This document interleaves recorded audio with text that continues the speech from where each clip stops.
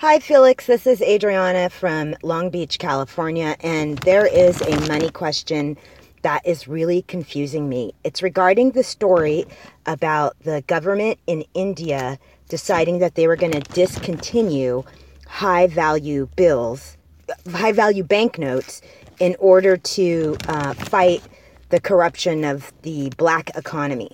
And the story, as it's being reported, is that people have to stand in long lines in order to get cash to do what they need to do in daily life.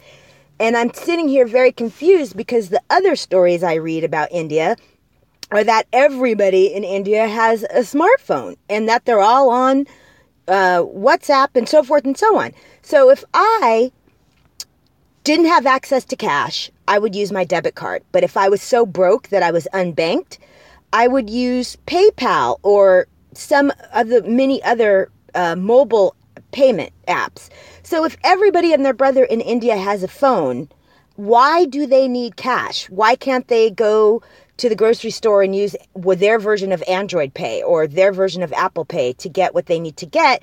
And if their grocery store is the little fruit stand on the corner, why can't they just pay that guy via PayPal? Why do they need cash? I'm not understanding. Can you explain this to me?